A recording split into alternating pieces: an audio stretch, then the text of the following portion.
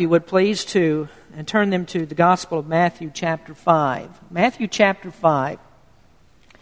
In our studies of the Sermon on the Mount, we've looked at the intensely practical nature of Jesus' teachings.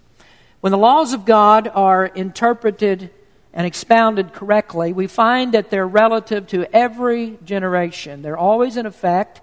What God says in His Word is never passé, and God's Word always governs us in the very best way that's good for society. And all of us, I think, would be so much better off, and our nation, our world would be much better off if we realize that God is never wrong.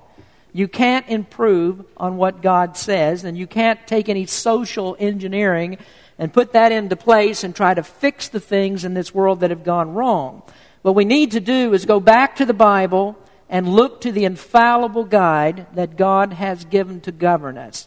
Now, we've seen the practicality of Jesus' teachings in the first two examples that He gave the people concerning murder and adultery.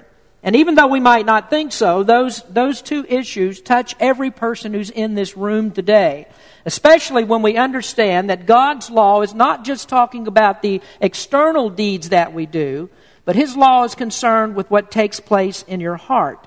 Murder, for instance, is defined by Christ as an attitude of the heart. And so when a person has anger or malice in their heart, Jesus says that that person is guilty of murder. He also says that about adultery. It's not just an external act that people do, but adultery is also an attitude of the heart, and it comes from the lust that's deep down within us. Now, both of those definitions of murder and adultery affect every person who's in this room today. There are some people who say that the Sermon on the Mount is not for Christians today, that this is something that God has given to rule in the millennial kingdom when Christ comes again. And so they say that this is not practical for the generation of Christians today. I strongly disagree with that. And I think that the Sermon on the Mount is something that we are to live by. It's useful for us, and it's helpful for us to understand that Jesus intends that these teachings would mold us and shape us in this very hour in which we hear them. Well, now we come to the next example that Jesus gives of the Pharisaical misinterpretations of God's law. And this is concerning the issue of marriage and divorce. Is there anybody here who would say that we don't need to hear anything more about marriage and divorce? I mean, everybody thinks that marriage is fine today and we're really not having a problem with divorce. Well, we all know better than that, don't we? And so, for the next 3 or 4 weeks, we're going to talk about this. What does the Bible teach about marriage? What does it teach about divorce? And what does it teach about the role of men and women in marriages, or the husband and the wife? So those are the issues that we're going to take up in these next 3 or 4 sermons. Now, if you'd stand with me, we're going to read from God's Word in Matthew chapter 5, verse number 31. Matthew 5, verse 31. Jesus says, "It hath been said, whosoever shall put away his wife, let him give her a writing of divorcement. But I say unto you that whosoever shall put away his wife, saving for the cause of fornication, causeth her to commit adultery. And whosoever shall marry her that is divorced, committeth adultery." Let us pray. Heavenly Father, as we come to you today, we thank you for those who have come to hear your word. Lord, speak to us through the message that you've given. In Jesus' name we pray. Amen. You may be seated. Let me remind you once again this morning about the overall problem that Jesus is addressing in this portion of the Sermon on the Mount. The key verse is back in verse number 20.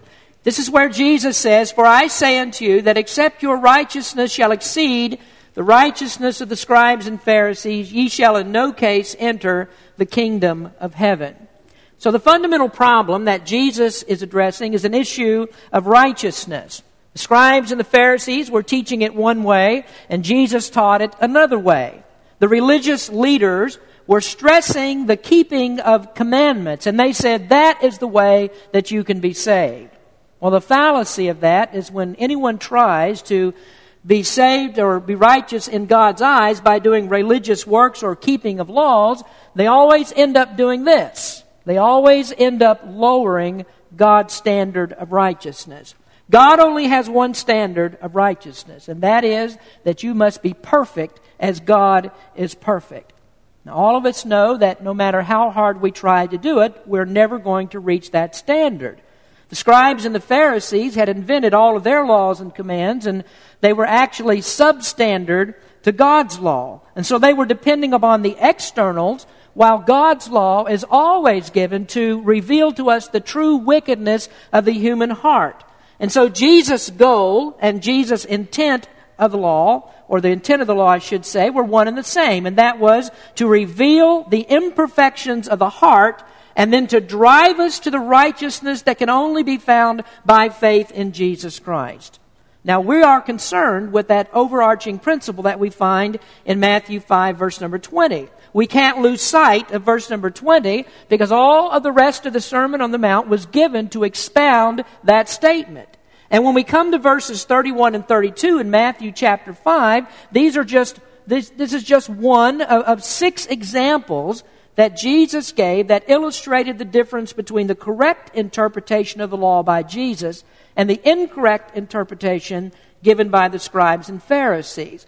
Now we see a pattern that's developed throughout this. Jesus starts out with saying something like this, "Ye have heard that it hath been said." And he's referring to what the scribes and the Pharisees said, or what the old rabbis, the old-time rabbis used to say. And that's what the people were teaching. But Jesus says, "But I say unto you," and that is what Jesus is saying by the authority of God's Word, speaking as God Himself. And so we don't want to lose sight of that overarching principle. But we also don't want to miss the details about the individual teaching. And so that's what we're going to do. We're going to talk about some details concerning marriage and divorce. And understanding correctly what God expects in a marriage helps us to understand a little bit better that previous example that Christ gave concerning adultery. Now, what I'm not going to do today, I'm not going to talk about the issue of divorce. That'll come up later. In a couple, 3 weeks, we're going to talk about divorce. But first thing that we need to do is to lay down some principles about how God views marriage. Because we can never understand the seriousness of divorce until we understand the sanctity of marriage. Now let me begin with this today, the importance of love. The importance of love. Now most people will read the Old Testament, as we did a moment ago, and they come to all the wrong conclusions. They believe that the Old Testament is all about the law. It's about the sternness and the strictness of God, and what God is only interested in is punishing us for breaking of His commandments. But then on the other hand, they read the New Testament, and they see the love and the compassion of Jesus. And so they're convinced that what Jesus came to do was to change the Old Testament law, to give us something new, and He would replace that with different teachings. Well, that's clearly not Jesus' intent. We learned that in the 17th verse of Matthew 5, when He said that He had not come to change what Moses and the prophets had said. Now, the Old Testament, or the New Testament, is about love. That is true. And Jesus' intent for us is to understand the misinterpretations of the law that led the Pharisees to teach what they taught. And everything that Jesus teaches here in the Sermon on the Mount is founded in the infallible laws of God that we read in the Old Testament. That's not going to change. Now, the Old Testament is not about God building a relationship with Israel through the keeping of commandments. The commandments are an expression really of only one thing, and that is, do you love God enough to obey Him? Now let's look at it this way. Love, first of all, connects us to God. Love connects us to God.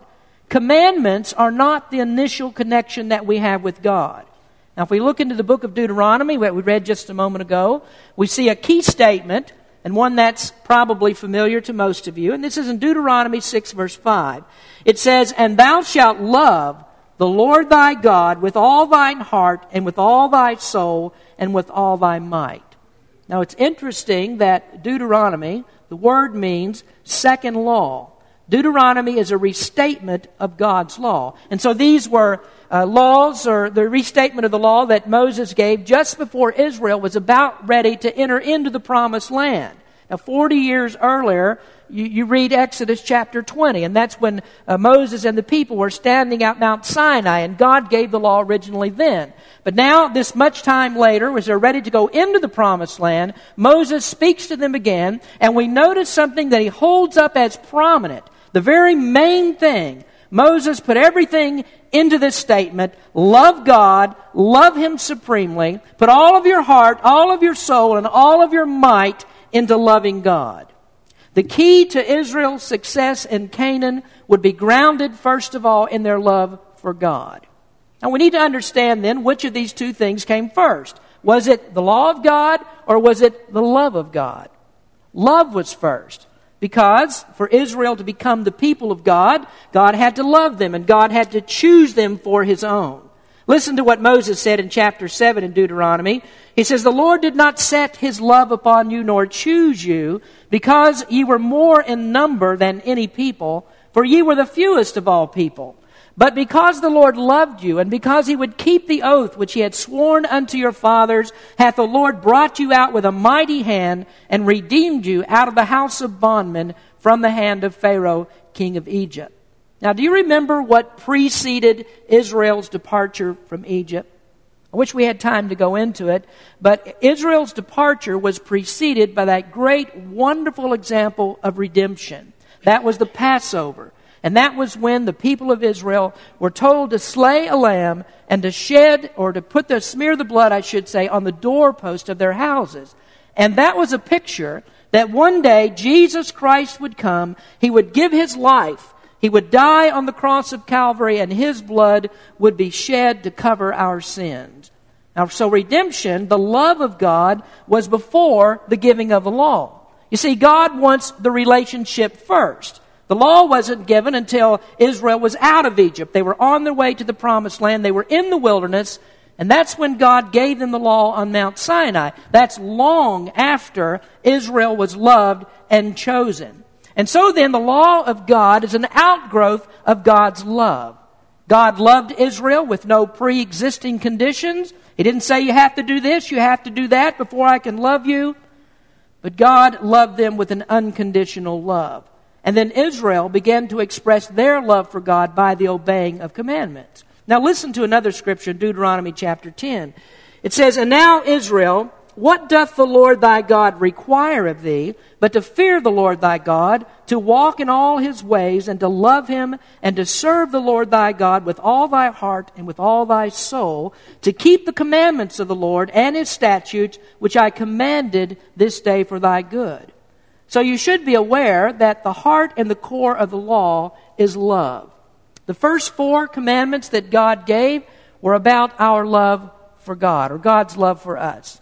And then the following 6 commandments are about our love for our fellow man.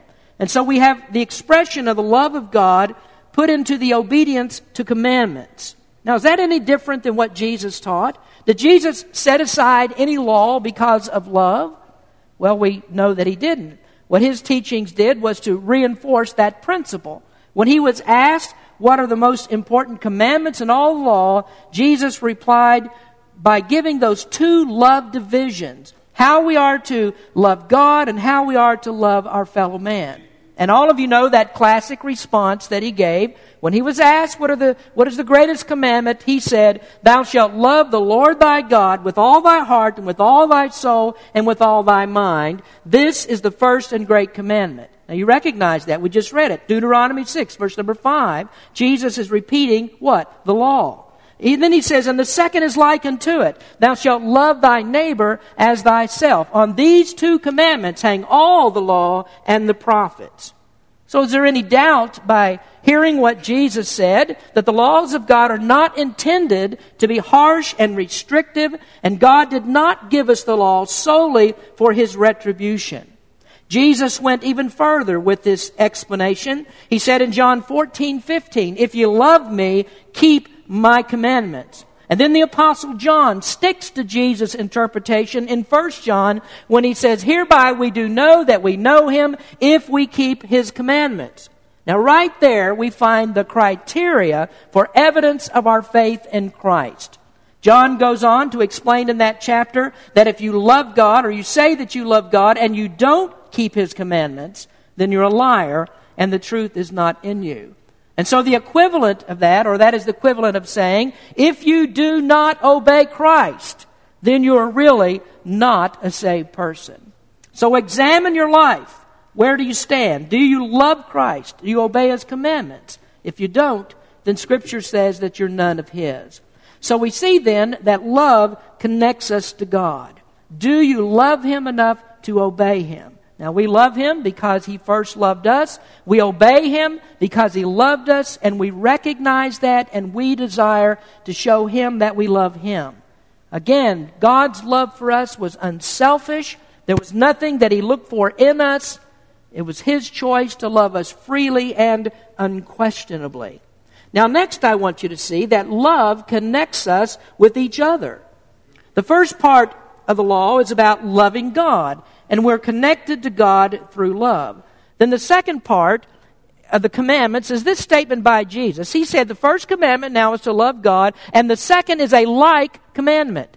And the second is like unto it, thou shalt love thy neighbor as thyself. So there is the intent of the second half of the law. Commandments 6 through 10 do what?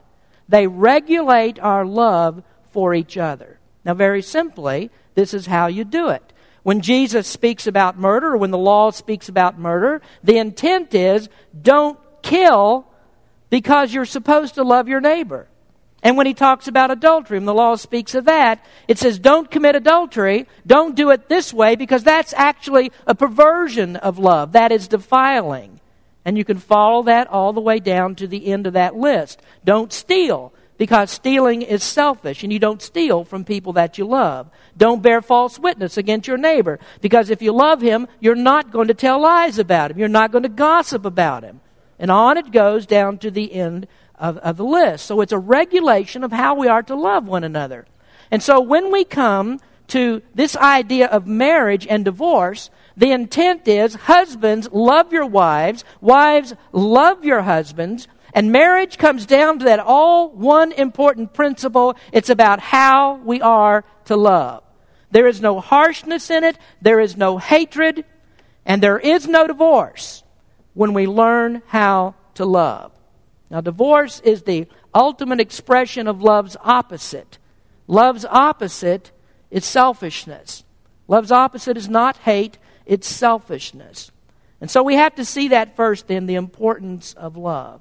The commandments are built on love, and it's a perversion of the real teachings of Jesus to teach that commandments are a way that we can be saved, or that we can justify ourselves by anything externally that we do. That's what the scribes and Pharisees did, and in the process, they rooted out love that was taught in the Old Testament law. And so they had forgotten the Old Testament principle that God's view is that love is essential. Love undergirds all of our relationships. Now, secondly, we need to look at the institution of marriage. Now, we're only going to touch on this today. This is just an overview, and we're going to get into some different aspects of marriage in the following messages. So, whose idea was marriage anyway? You know, some of you might ask that question. You get mad at your husband or your wife, and in the heat of the argument, you say, well, whose idea was this anyway? Well, all joking aside, marriage is God's idea. Jesus emphasized that in Matthew 19. And He answered and said unto them, have ye not read that He which made them at the beginning made them male and female, and said, for this cause shall a man leave father and mother, and shall cleave to his wife, and they twain shall be one flesh?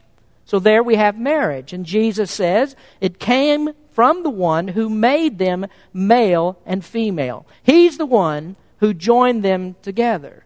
Now, the union that God sanctions is a holy union because it comes from Him. And so if marriage is God's institution, if it's God's idea, then who do you think has the right to govern it? Who is the one who makes the rules for marriage? Some people think, well, it's the marriage counselors.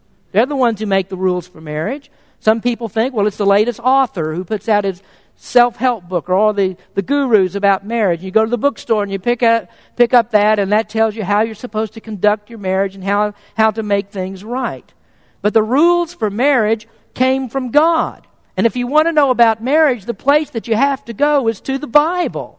It makes no sense to ignore the Scriptures when the one who gave us marriage is the one who rules it, and He gives it to us, the laws for governing it, in His Word. So the laws for marriage and divorce come from God's Word. Everything that Jesus has to say about it is founded upon what? The unchangeable, infallible Word of God. Now, when you go to the books and you go to the marriage counselors, you'll always find that they think that marriage is undergirded by romantic love.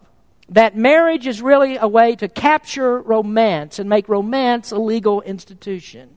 Now, interestingly, in the Bible, that kind of love is never the real emphasis for marriage. Why did God give us marriage? Pay attention here. You might want to jot it out to the side here because it's going to be important in just a few minutes again. The best reason that we can express it is in the word union. Marriage is a union between two people. And in Scripture, it is so sacred that it is an indissoluble union. You can't break it without breaking something that is sanctified and holy. Now that's expressed in Jesus' words, and they twain shall be one flesh. So marriage is two people becoming one. There's a union between the two. Now we're going to talk about that union in three different categories. There are three different categories of the union that we have between husband and wife. The first one is the union of the body. There's a union of the body. And I don't put that first because it has to be first. And I don't put it first because it's subordinate to the other two types of union. But there is a union of the body. And I think we all recognize what that is. That's the sexual relationship. When Christ refers to two people becoming one flesh, one of the things that He has in mind is that sexual relationship. But it's not the only thing that God has in mind. And when people think that that part of it is all that God has in mind, then the marriage is headed for failure. Marriage is not about legalizing sex. Now there is that aspect to it. It's marriage allows that intimate contact. It allows that kind of relationship. And I also might add that marriage is the only allowance for it that's found in the Word of God. There can't be any other union of this type outside of marriage. God's Word forbids it. And so the absence of marriage and the departure from this principle of one man for one woman is a perversion of the union. And that's what Jesus addresses when He talks about the issue of adultery in the previous verses. Now the sexual union, we know, is a decisive factor because all of us know that without that union, a marriage is never considered to be consummated. Now the Bible speaks of the importance of that part of the union. In Paul's teachings regarding it, he wrote in 1 Corinthians 7, "Defraud ye not one another, except it be with consent for a time, that ye may give yourself to fasting and prayer, and come together again, that Satan tempt you not for your incontinency." So Paul is there sanctioning that part of it. He says that this is something you need in your marriage. And so a healthy sex life is important to a marriage, and without that it could be doomed to failure. But the same is true if you try to build a marriage solely upon that relationship.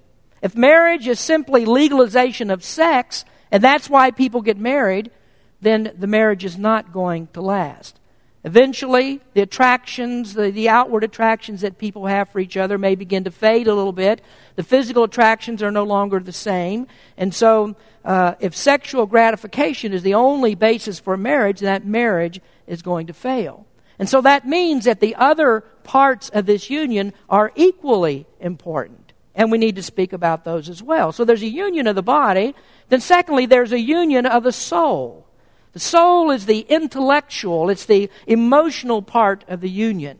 There have to be common interest. There has to be a common outlook. Now, aside from those who think that, well, we got married because I just really needed to satisfy my sexual urges, my animal instinct, and that's the reason I got married. Aside from that, the real union of the soul is the first attraction that two people have for one another. That's the thing that attracts you to them. You're drawn to them for their companionship. You want to share with them the interest that you have, or you have common interest. And when there are no common interest, and when the marriage is driven by other factors, then the result will be a struggle between these two people constantly trying to force the other person into a mold that fits their ideal. And so if you have a man or a woman that have a fairy tale idea of marriage or have a Hollywood vision of marriage, then marriage becomes a battle of the wills rather than a union of the soul. Now, by the grace of God, that can be overcome. God can allow you to love that person and to adjust to that person, even though they may not fit your perfect ideal of what you thought a mate should be, as long as you're looking at the godly characteristics that are in that person.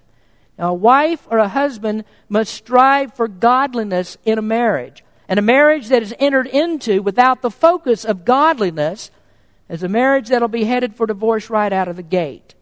Now, that necessarily leads us to the third part of the union, which is a union of spirit. There must be godliness in a marriage, and without godliness, you can't have a union of spirit. Now, understand that I'm not talking about here some kind of Eastern mystical type of union, spiritual union. There's only one intended spiritual union in a marriage, and that is the Spirit of Christ. And so that means that the highest ideals of marriage cannot be put into play unless the two people are Christians. God's intention for marriage cannot be fulfilled by unbelievers. Now, if you're a Christian, what that means is that you are not to marry an unbeliever. Christ has no basis in the Sermon on the Mount to deal with the issue of marriage and divorce and what's pleasing to God and what's righteous in God's eyes without assuming that the two people that are to be married are believers.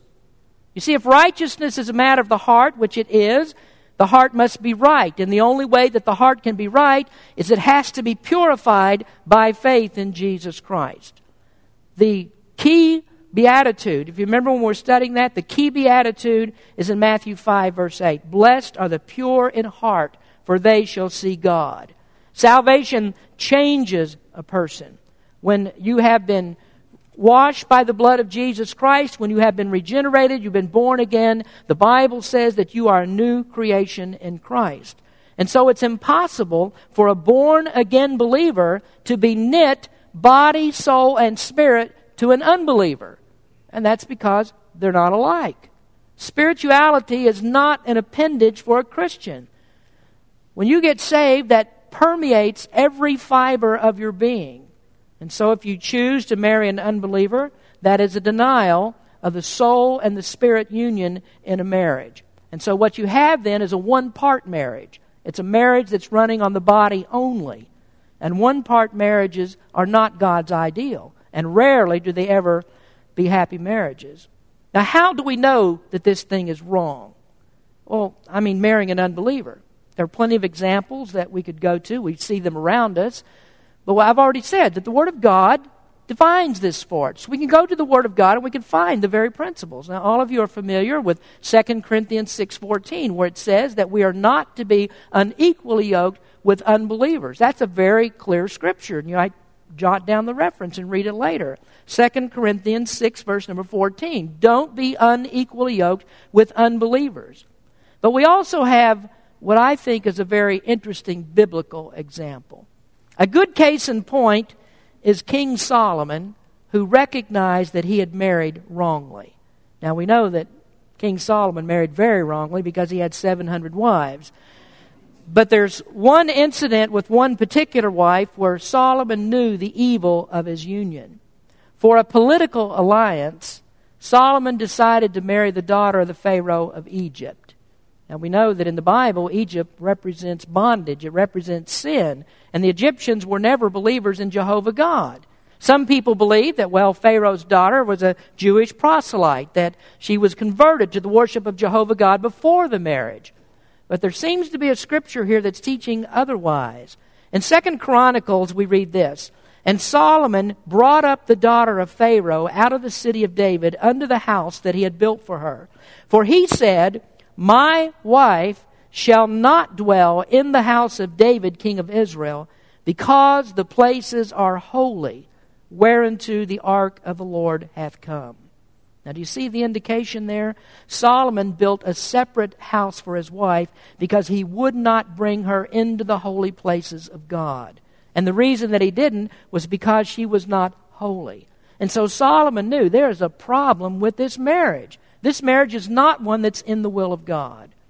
And there are many Christians, many believers who will marry unbelievers in the hopes that they're going to win them to the Lord. Their idea is that they're going to elevate that other person, they're going to help them out spiritually, and everything's going to turn out rosy and it's going to be well. Now, praise God and His mercy and His grace. Sometimes He does save that other person. But many, many times it doesn't happen. And so you have an unequal marriage and misery is the result.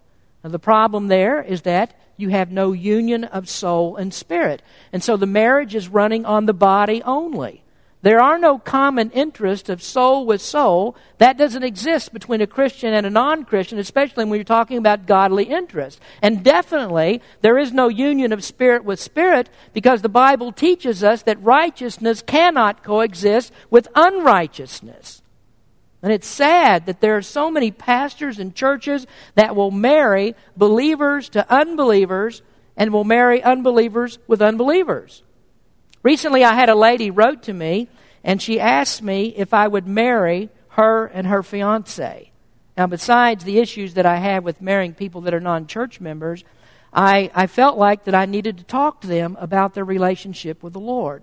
And so I explained that a proper marriage is only between two believers. And then I went a step further than that. I said that those two believers must be serving the Lord faithfully in the church. Well, I received a very curt reply, and this person said that asking such questions are unfair judgment on her spirituality. And then my reply to that was, God's already made the judgment. I'm not making the judgment. This is what God's Word says.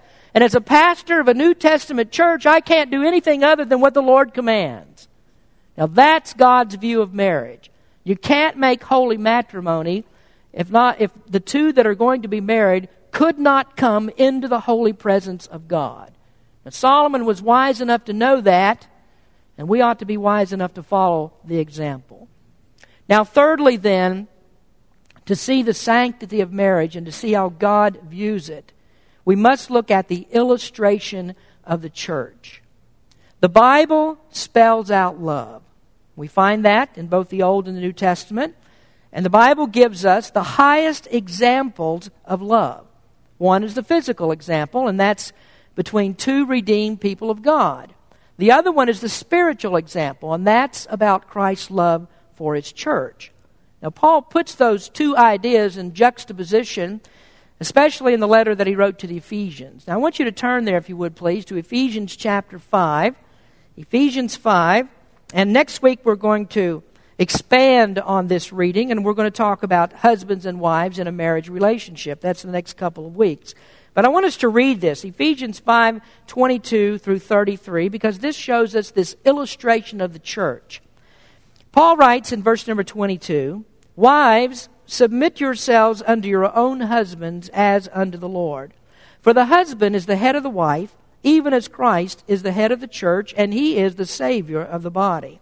Therefore, as the church is subject unto Christ, so let the wives be to their own husbands in everything. Husbands, love your wives, even as Christ also loved the church and gave Himself for it, that He might sanctify and cleanse it with the washing of water by the word, that He might present it to Himself a glorious church, not having spot or wrinkle or any such thing, but that it should be holy and without blemish. So ought men to love their wives as their own bodies. He that loveth his wife loveth himself. For no man ever yet hated his own flesh, but nourisheth and cherisheth it, even as the Lord the church. For we are members of His body, and of His flesh, and of His bones. For this cause shall a man leave his father and mother, and shall be joined unto his wife, and they two shall be one flesh. This is a great mystery, but I speak concerning Christ and the church. Nevertheless, let every one of you in particular so love his wife even as himself, and the wife see that she reverence her husband. Now, I want to take you back to the Garden of Eden for just a moment and the purpose that God gave marriage. What did God have in mind when he brought Adam and Eve together? Some people think that it was for procreation. God could not populate the world without marriage. But anybody who's looked at the statistics of how many children are born out of wedlock, you know that you don't have to have marriage for procreation. Then some would say, well, marriage was put in place for a societal norm. It's a regulation so that children that are born will be, in most cases, raised by two parents in a loving, nurturing environment. And so thereby we have an ordered society and we have good discipline. And certainly that is a byproduct of marriage. But the real reason that God gave us marriage is because God can see the big picture. He sees what he intended from the very beginning in time and eternity. In the Garden of Eden, Adam sinned. And the Bible teaches that when Adam sinned against God, he fell, and then all people became sinners because they have received that fallen nature, and every one of us desires to follow the dictates of that nature. Now, we've been speaking about God's law and how that righteousness must exceed the righteousness of the scribes and Pharisees, of all those external commands. But the problem is we have this nature, and we can't live to the standard because the standard is too high for us. We can never make ourselves righteous because we simply cannot change our heart. Well, God was prepared for all of that. God knew that this would happen. And so when Adam fell, he already had a covenant in place. And this covenant was between the Father and the Son before anything was ever created. And the covenant said that Jesus would come to this earth and he would give himself as a sacrifice for our sins. What Jesus would do is to right the wrong. And God would accept that sacrifice in the place of punishing us for sin. Now, the revelation of that covenant is found in Genesis 3:15. And that's where it tells us that the seed of the woman would crush, the seed of the woman is Christ, and he would crush the head of that old serpent called the devil. Christ would redeem his people from the curse of sin, and listen to me. He would redeem his people from the curse of sin, and he would unify them. There would be a union between them and him. They would become a part of his body. And the New Testament calls that body the church. And so as two people are joined together as one and they become one body, so Christ and his people become one with him through his church. A church relationship with Jesus Christ is different than any other kind of relationship that you can have with him. And why is that? Because the Bible calls the church his body. The church is the body of Christ, and we have to be unified to him. We come into a union with him. The Bible says that the church is the bride of Christ. Now that's the last statement on your listening sheet today. The church is the bride of Christ. So why did God give us marriage? Well, it was to give us the highest expression of his love. Human love's highest expression is found in marriage, and divine love's highest expression is found in Christ's love for his church. Now you see, that's how God views marriage. Do you see why this is so sacred? I mean, do you see why marriages are never to be broken? It's because it ruins the symbol. It ruins the picture. God wants you to stay in your marriage because Christ will never sever his relationship with the church. Now, on an individual level, when you trust in Christ, the Bible says he's never going to leave you or forsake you. So the question for you today is, have you trusted Christ? Have you become then a part of his church? You see, the best relationships, the best marriage relationships are built upon this relationship that we have with Jesus Christ as our Savior. And all of that goes back to what I was teaching in the very beginning. What undergirds it all is the theme of love that we find in the laws of God. God says to love him and to love your fellow man. Love undergirds it all. And if we love God supremely, then we will love correctly in our marriages. And then it will be, just like Paul says here in Ephesians chapter 5, even as Christ loved the church and gave himself for it. That's the picture. And that's why marriage is such a holy thing in the eyes of God, because it represents this relationship that Christ has with his own church. Are you a believer in Jesus Christ? Have you trusted him for salvation? Have you become a part of his church? That's the way that you're unified with his body. Let's pray. Heavenly Father, we thank you for the time we've had to talk about your word today. Thank you, Lord, for the Lord Jesus Christ who loves us, who loved us unconditionally, and came into this world to give his life as a sacrifice for our sins. Lord, I pray that we might look at that great example of love and see that this is the very thing that we are to have in our marriages. As Paul said, even as Christ loved the church and gave himself for it. That's how we are as husbands to love our wives, and then in turn, wives return that love. Lord, we just ask you to strengthen our church, strengthen it through our marriages, strengthen it through our families. And Lord, we just give you the praise for that as you speak to our hearts today. In Jesus' name we pray. Amen.